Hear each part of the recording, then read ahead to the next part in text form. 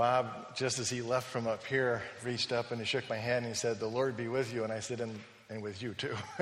And I mean that seriously, that as God hopefully will speak through me and use me to share things that I felt him impressing upon my heart, that he would do that, but he would also allow you to receive his word. So let's pray towards that end. Lord, we ask that you will use me in whatever capacity and ways that you choose at this time. And I ask that those who are listening would hear your words, that they would understand clearly what it is that you would want to accomplish in their lives today. In Jesus' name we pray. Amen. In the scripture readings, yesterday I had the privilege of being at the district conference, and there were any number of different pastors and people sharing. And that's what it's interesting seeing when you get into a district conference, you got all these pastors gathered together and they all have great things on their hearts to share. And it was really a neat experience. It can go on and on at times, but yesterday it was it served well its purposes, as although there was a lot of business discussion going on, there was an awful lot of great godly challenges and praises and requests going before us as well. And one of the gentlemen shared and referred to Peter and Christ walking on the water, and it hit me. I thought, that's exactly some of what I was wanting to speak towards. And so by the grace of God, I was able to really look at that and I believe implement some thoughts from that as well. And so in Matthew chapter 14, it's just a piece of the passage where Christ comes walking on water. And I want to highlight that as we talk about the hand of God. The hand of God. So Matthew chapter 14, I'm going to pick up at verse 25. During the fourth watch of the night, Jesus went out to them, walking on the lake. When the disciples saw him walking on the lake, they were terrified. "It's a ghost," they said, and cried out in fear. But Jesus immediately said to them, "Take courage. It is I. Don't be afraid." "Lord, if it's you," Peter replied, "tell me to come to you on the water." "Come," he said. Then Peter got down out of the boat, walked on the water, came toward Jesus. But when he saw the wind, he was afraid, and beginning to sink, cried out, "Lord, save me!"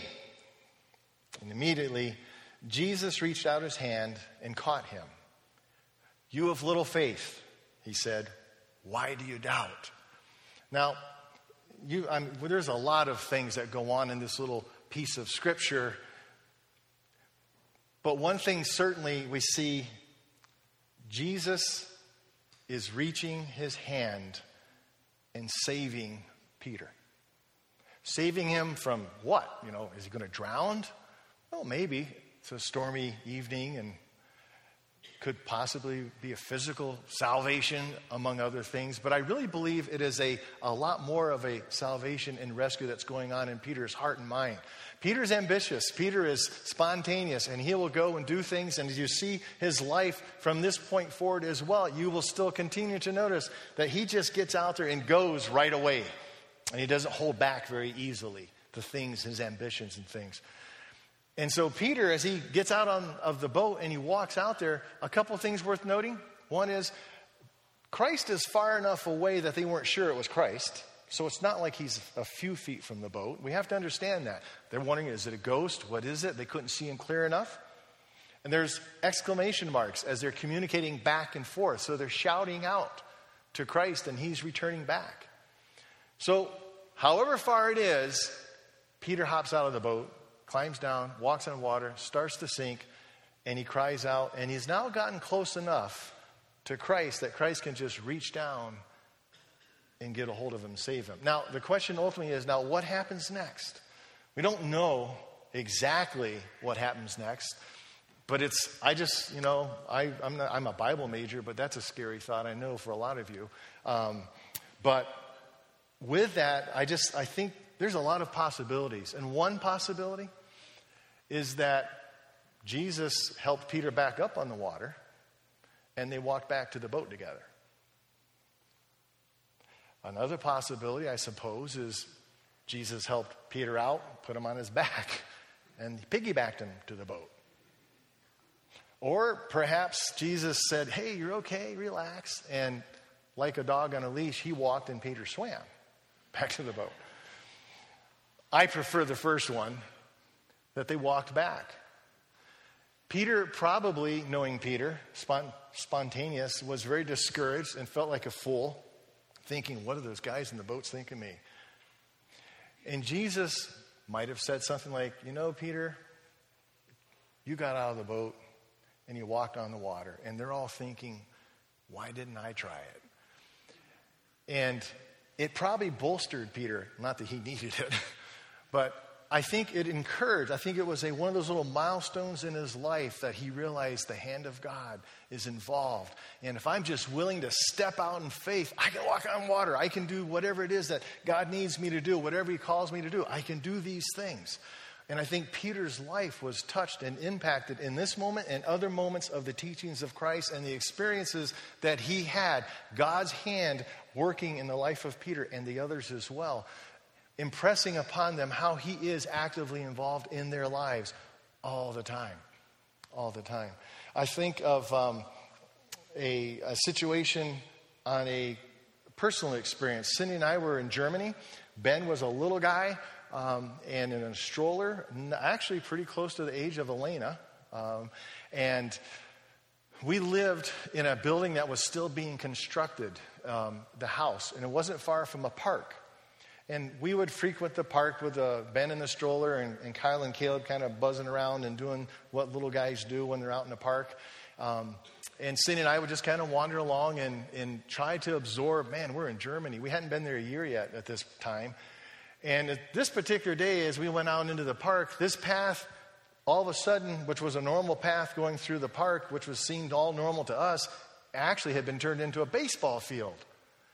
And there was actually an effort to play some kind of scrimmage practice. It was sort of organized, but kind of disorganized at the same time. But definitely was some kind of baseball event taking place. And I thought, wow, this is kind of interesting. And as I watched, I thought, wow, these guys need a lot of help. They're not really good. And eventually, as we kind of walked, our kids got up on these merry-go-rounds and things that you climb up on, you fall off and break an arm and a leg and things like that. They were having a good time, Kyle and Caleb and Ben and stuff. And I was just kind of watching, and Cindy and I were kind of paying attention. All of a sudden, a ball came bounding along out in our direction. So I kind of walked over, picked up the ball, and I just threw it back, Just picked it up and I threw it back. Now, again, it was a ways, quite a long throw, but I just chucked it back into the field. I don't think the ball even got to where I intended it to go before one of those people sprinted like crazy right at me. And I thought, what did I do? There wasn't a game going on. I didn't interrupt a game. It was certainly a practice. I didn't ruin anything. And this guy came up to me and he said, "You're an American. You play baseball." Well, yeah, I'm an American. I used to play baseball. And he goes, no, you can help us. We are in such help. And this guy was an American himself, born, his dad was German, his mom was an American, but he was born and raised right in Germany. He was about 18 or 19 years old, Todd Covell. He had a dream to develop a great baseball franchise. And here's this young guy, 18 or 19 years old, had a dream. And that was his dream out there. And I thought, ooh, what a dream. And so I thought, you know what, we're busy. Cindy and I are really busy. And I went back and I said, well, we'll talk about it. And Cindy and I talked about it. And Cindy, much more supportive on the idea than I was, felt, you know what, God gifted you as an athlete. Why don't you go help these guys? They could use the help and we'll just see where it goes. And I was already involved with a professional soccer franchise on the other side of town. And, of course, then there's the normal mission work that you're doing, and you're working with church planning and teaching and children's clubs and all that, all going on in German. And I thought, how is this going to work? But at least the baseball program was kind of in English. They all spoke English. They wanted the English terms and all that kind of stuff. All right, we'll give it a whirl, and we'll kind of look at it, and we'll experiment with it. And so for a while, they let me play on their reserve team. As the year progressed and we went through the winter and into the spring, I found out about the Charlie Brown baseball tournament, which this franchise hosted. The name of the club, by the way, before I even got there, was called the Har Disciples. Go figure. And I wasn't a Christian on that club to my knowledge. Hard Disciples, which was interesting to us. We kind of thought kind of funny about that. And the Hard Disciples sponsored this baseball tournament, and there was 4 different countries represented, about 8 different teams, and they had never won it. They had always kind of finished next to last or third to last, even though they hosted the tournament.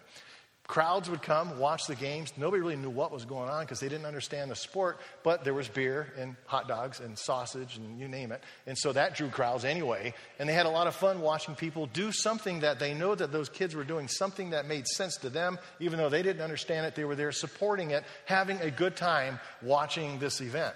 In this particular year, they moved me up to their number 1 team. And I could pitch only 3 innings. Now, I still threw near 90 miles an hour, even though I was 30 years old. I was still in shape. And so they hadn't seen the likes of that ever. And so basically, I would face about 3 batters an inning and it'd be done. And then the next inning, 3 batters and be done. But I could only pitch 3 innings, and I could catch 1 game, a 1 whole game. I couldn't catch more than a game. And so there's a lot of stipulations put on North Americans participating in the sport. But anyway, it was a lot of fun. And we were actually winning some games. And it got to the point we were in the semifinals on this weekend, this big tournament. And the weather had been horrible all along. And as I came up into the game, it had gone into extra innings. And the team from Switzerland, Zurich, Switzerland, had scored a couple runs in the top half. And we were down by a couple runs. And God has a great sense of humor. I was quite, I don't know how to say it. I just was kind of embarrassed that I walk up to the plate with the bases loaded and 2 outs, and we're down by 2 runs. And I thought, you got to be kidding me. This is just crazy. I don't want to strike out. I don't want to get out. I didn't know what's going to happen. And God orchestrates a 3-1 count, not 3-2. Sorry, baseball fanatics. But I hit a home run. I hit it, just clobbered this ball out of the park, And everybody's going nuts. And I'm like, you got to be, Lord, I don't know why you're doing this. And as I'm running around the bases, I was embarrassed. I was like, wow, that's cool. Embarrassed, cool, And as I came around third base, I'm looking down, and here's the whole gang of the team. They're just going like this, yeah, like this. And I'm thinking, no, I'm not number 1, but okay, I'll do it. Yeah, I'm number 1. Thinking that's what they're thinking. How arrogant, of me. Here they are. Think now, these kids, young men, have no clue, well, a minimal, but really basically no clue about who God is and Savior of Jesus Christ and those concepts. And as I come across that plate, thinking they're saying, we're number 1, great job, blah, blah, blah. They're saying, look, you idiot, turn around and look. And there it was, a rainbow over the baseball field. And God had given us a sign. We didn't know at that point what God wanted us to do with this baseball program. And here I am, the Christian in the crowd, thinking, yeah, well, I'm number 1. And here they are, the non-believers, saying, look, God's given you a sign. There's a rainbow. And it was really a humbling, teary moment. And where did that baseball program go from there? Fascinating things. We stayed with it right on through. Eventually, I could play no longer. I could have, but I coached my way out or played my way out to just coaching. Tom Kettlecamp came over and did clinics in Italy with us with these players. The franchise continued to grow and win and move up. Today, that franchise, still managed by Todd Covell, is in the Bundesliga, the highest level of professional baseball in Germany. And they still run their tournaments, and they still do their things. And I think, what an interesting thing.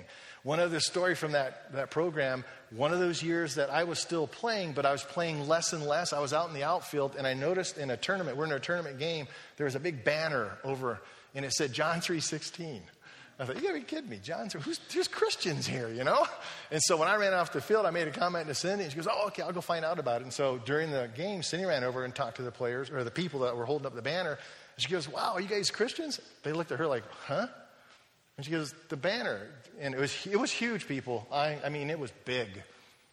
It was a big, big banner.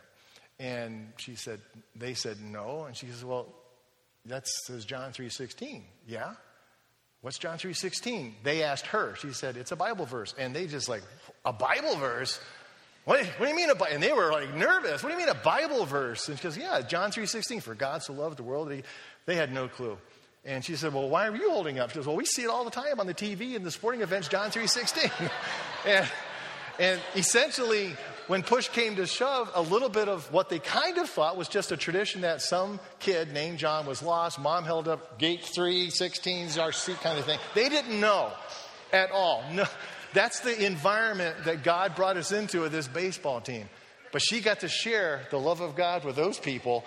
Our baseball team was curious about the John 3:16. We won the game. We're at a Gasthof afterwards, celebrating our victory, and I got to share with them John 3:16. Not that they hadn't heard it at different times, but they heard it in a totally different way. And God just gave us cool opportunities. God used his hand in mighty ways just to manipulate, move, teach, show, whatever he needed to do to accomplish what he wanted to accomplish. We did an Easter service. We were talking about this yesterday in the van on the way back from the district conference. Cindy and I led an Easter sunrise service, although the sun had been up for a while, on the Adriatic Sea with 30-some-odd baseball players, of which a couple knew the choruses, but they all had a piece of paper and were willing to sing with us as we had an Easter service on Brianna's birthday, way back when, in 19, whatever that was. And I just thought, how cool. All because I picked up a baseball and I threw it and I looked like I knew what I was doing. And God just does phenomenal things. Think of Joseph. Let's go back to something a little bit more real and practical. Look at Joseph. Now talk about Father's Day. What a scenario. Jacob thinks he's getting Rachel and he ends up with Leah. So he spends another 7 years and ends up finally getting Rachel. But look at the jealous and envy and deceit in that family. Leah's producing children and Rachel isn't, and Rachel's getting frustrated and upset and starts crying out and getting mad about things. And so she sends her maidservant to Jacob, who has a few kids that way. And now Leah's not having kids, and she gets really bummed and upset and mad. And so she sends her maidservant, so a few more are going. And then Leah has something that Rachel wants, and Rachel really wants this item so badly, she's willing to trade a night with her husband, Jacob, so that Leah could go spend the night with him. But she gets her little toy that she wants, and oh no, Leah has another baby. And it's just crazy, all the deceit and all the goofy things. And eventually, God blesses Rachel in the midst of all this. Isn't that interesting? In the midst of all this deceit and envy and jealousy, Joseph is born.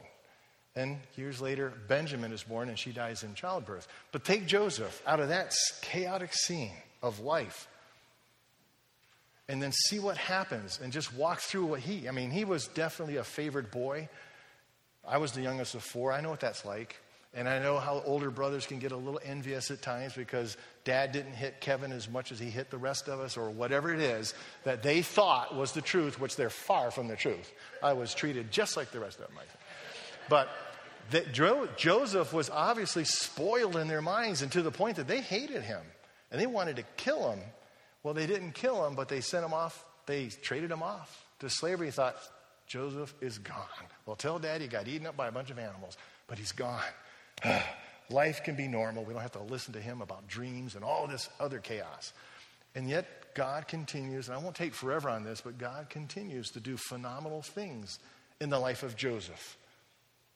He goes sold into slavery, ends up becoming such a great slave that he becomes a servant and the headmaster's servant to the house of Potiphar. Well, now in that process, rises up to another great position, and yet Potiphar's wife is kind of like, this guy's pretty cool, and is thinking some pretty evil thoughts, like adulterous thoughts. And Joseph will have nothing to do with it. She gets really bugged and mad about it, lies that he raped her, and he gets thrown in prison because Potiphar can't believe Joseph would do it, but he can't.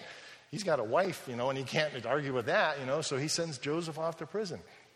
In prison, I don't know what they call this guy, but he rises up as a prisoner to the point that he's a favored prisoner.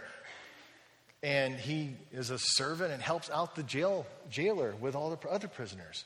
And in that process, he's interpreting a couple of dreams while he's in the jail. And those guys get out, and he's hoping they'd remember him about that, but they forget about him.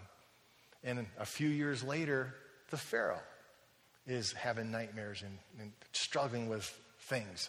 And all of a sudden, I think it was the cupbearer, but whoever it was says, wait a minute. Oh, Pharaoh, there's this guy in prison named Joseph. He interpreted our dreams. He's really pretty good. Actually, he was spot on. I think you ought to listen to him. Maybe he can help you. So Pharaoh sends for Joseph. He comes out of prison. He interprets the dream, talking about 7 years of plenty and then 7 years of famine. And the Pharaoh is really impressed. And Joseph came across very confident about what he's knowing and why God's saying this to you is so that you can prepare your land to go through all this nightmare when it comes. And, God's giving this great opportunity. You need to get somebody in charge that can help organize all this stuff and take advantage of the 7 years of plenty. Good idea, Joseph. You're the man. And he becomes second power to Pharaoh.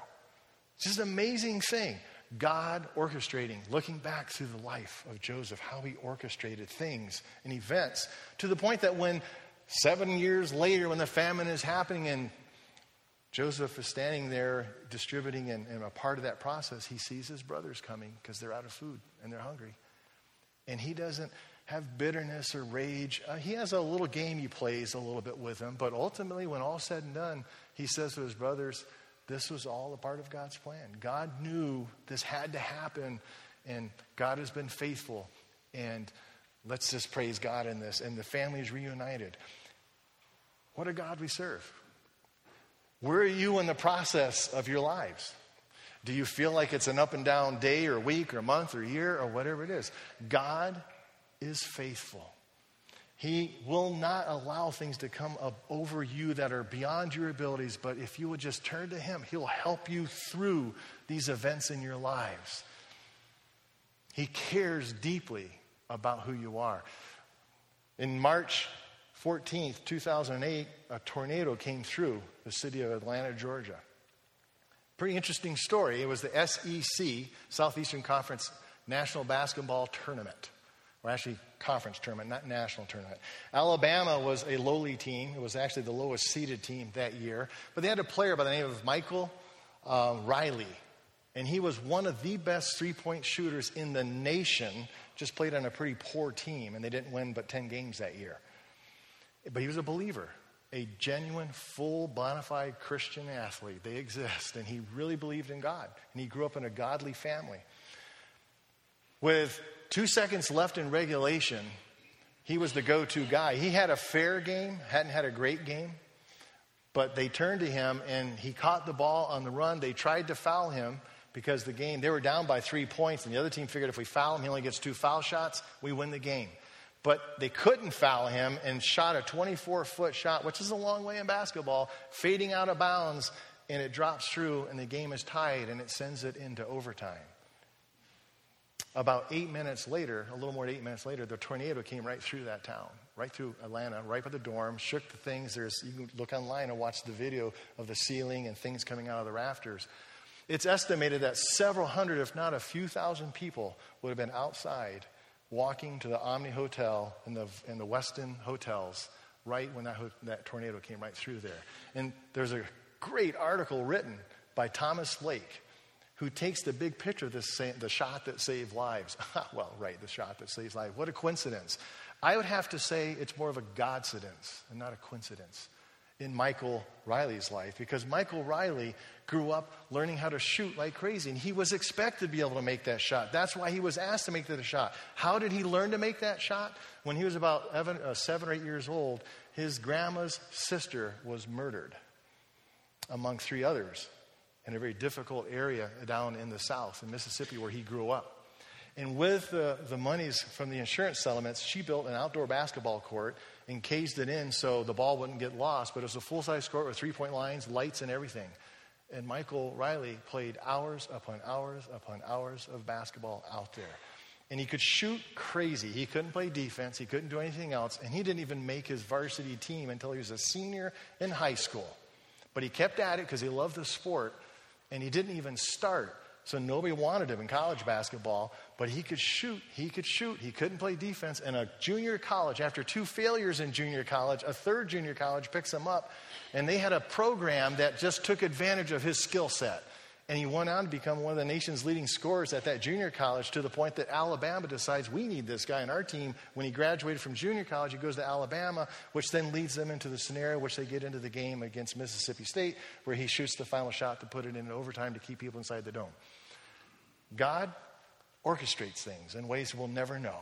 We just don't know how things will come out. But we do know this: God is faithful, and he is real.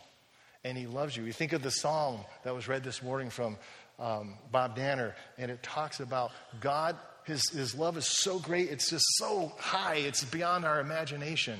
And he doesn't want to punish us for our iniquities and our sins. His love is so intense. And as far as the east is from the west, he separates us from our sin. We just need to understand that he loves us in his passion. He wants us to enjoy life to the fullest. Jesus said that in John 10:10. I came that you may have life and live it to the fullest. Seek ye first the kingdom of God and his righteousness and all these other things that the pagans are hungering after, whether you have enough food or clothing or all those things.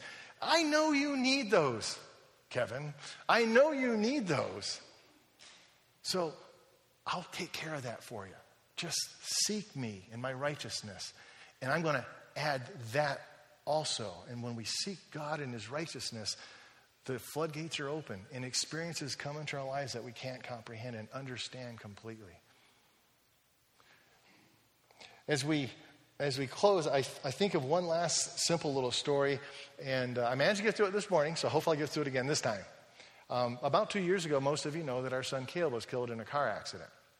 And it was June 5th, so we've been kind of walking through those days as we go through the second year anniversary. And it's been a bear for me, in all honesty. I've wrestled with a lot of things over the last couple of weeks. He hit the magnolia tree that's in our yard in memory of him from our Cindy Sunday School class. Had no leaves on it. And we thought it had died through this winter because the winter just wouldn't quit. And there was not a leaf on it. And then June 1st came and we saw little green things and it's got a bunch of leaves. Thank you, God. We were just encouraged because it's no big deal, but it is. It's a little thing that God just saying, yeah, the magnolia tree is blooming. We thanked him for that. And Cindy and I kind of smile when we see the leaves on there right now. But even more interesting, Caleb was killed on June 2nd. On October, at the end of October, after his death, so about 5 months later, the Marine Corps had created an award in his and another fellow Marine who was also killed, not in that accident, but they were close friends, Lance Corporal Rivers and Corporal Caleb Austin. And the award is basically about small leadership and skill leadership sets that the Marines need when they go into battle and combat. And so this award was created with a picture. It is a huge plaque that sits down there on Alpha Company, first and second, or Alpha Company on their wall. And it's a big picture, or a big plaque with spaces. Every 4 months they put the person who, in their mindset, shows and exemplifies the qualities of a small team leader, as Caleb and Tom Rivers did. Their name goes on that plaque. There's a picture of Caleb and a picture of Tom Rivers. And so the very first award of that was this late in October.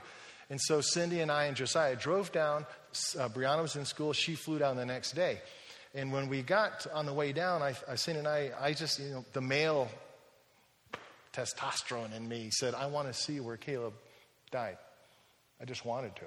I had to do that. And she said, well, we can do it. She was willing to take that risk and open up our hearts to that idea. So I called the West Virginia State Police, and they said, yeah, actually there's construction going on. We can help you. It won't be too bad. Just give us a call as you're coming down through, and we'll meet you, and we'll take you over there. And so we did. On the way down, we were able to be driven over to right exact spot, and the person who escorted us there was the first person to respond to the accident scene. And he kind of just explained things and a little bit of what he had noted and seen and was aware of. And we did the thing that I guess the parents would do, where we were kind of just rummaging around the debris in the area, rocks and different items, and wondering, did this belong to Caleb and Lindsay's car? I don't know. And, and cried and prayed, and eventually after 10 or 15 minutes said thank you, and we drove back up, turned back around, and came and went to North Carolina. Well, the next day, or the day after, as we were heading back home, I said to Brianna, would you like to go by the site where the accident happened? And she said, could we? And I said, yeah, we could. It takes an extra few minutes, but it's worth it to me. If you want to go, I'm glad to drive those extra miles. Otherwise, you go through Washington, D.C., and that's a nightmare as it is anyway. So I'd rather go via West Virginia from North Carolina than through Washington, D.C. So we went. I didn't bother to call the West Virginia State Police because I already knew where the accident spot was exactly, precisely, and it was blocked off anyway because of construction. So we pulled in, we got out, and we did the same thing again. You just heads down, you kind of rummaging around, and everybody's on their own. Josiah's by himself, Brianna's here, Cindy's there, I'm over here. What are you doing? I don't know. And I looked over and I could tell Cindy was definitely shaken a little more than had been the last time. So I went over, and she had tears in her, streaming down her face and stuff. And she had this little piece of white cloth, and she gave it to me. And on the flip side, it said Corporal Caleb M. Austin. And it was from a sea bag 5 months later. All the weather, all the odd things that could have happened, and there it was. And I remember thinking, wow, how good is God? And it brought a little finality to us, And not that I'm glad that happened, but it helped. It just was a way of God touching us, saying, I know your pain. We love you. We drove on home. A year, so about June of that next year, so on the anniversary roughly of his death, we had to go down to West Virginia again for court issues to deal with the final closure of the settlements, etc. And as we were leaving to come back up, it was just Cindy and I. She said, do you think we could swing by the accident site? And we have to go by there anyway. You want to pull off and just stop for a minute? I said, yeah. I was thinking the exact same thing, And so as we go up and I came to the spot, impossible. Absolutely impossible. 70-mile-an-hour traffic going like nuts up that mountain. The shoulder isn't that wide. It's not a normal width shoulder. Beyond the shoulder is just chaos and sand and it just is no way to do it. And I was mad. I wanted to stop again and just spend time. We just went through the court hearings and all this stuff, and I was really frustrated. And then as I drove up the hill, God just touched me, and he said, do you realize the miracle was that construction was happening, that you could find the little white piece of paper or the cloth a few months back, Kevin? And it just dawned on me how good God is. God knows the things that we need in our lives, the little things, the big things, or whatever they are. He cares. Cast your burden on Jesus, for he cares for you. Trust him with your heart. Allow him to just flow freely. And there are difficult days, and there are wonderful days that you'll experience. But in all your ways, acknowledge him. Let him know that you appreciate the love of God the Father in your lives. Let's pray. Lord, I thank you for those truths, that you genuinely care about our lives. And you know what we're going through all the time. And yeah, we go through some pretty dark times. And yet, you're there with us. Never will you leave us. Never do you forsake us. So give us the courage, God, to look up and see you and reach out to you like Peter did in the water. And let us grab a hold of your hand, the hand of God, and lift us out of the mire and to allow us to enjoy life and move on to the fullest. In Jesus' name, amen.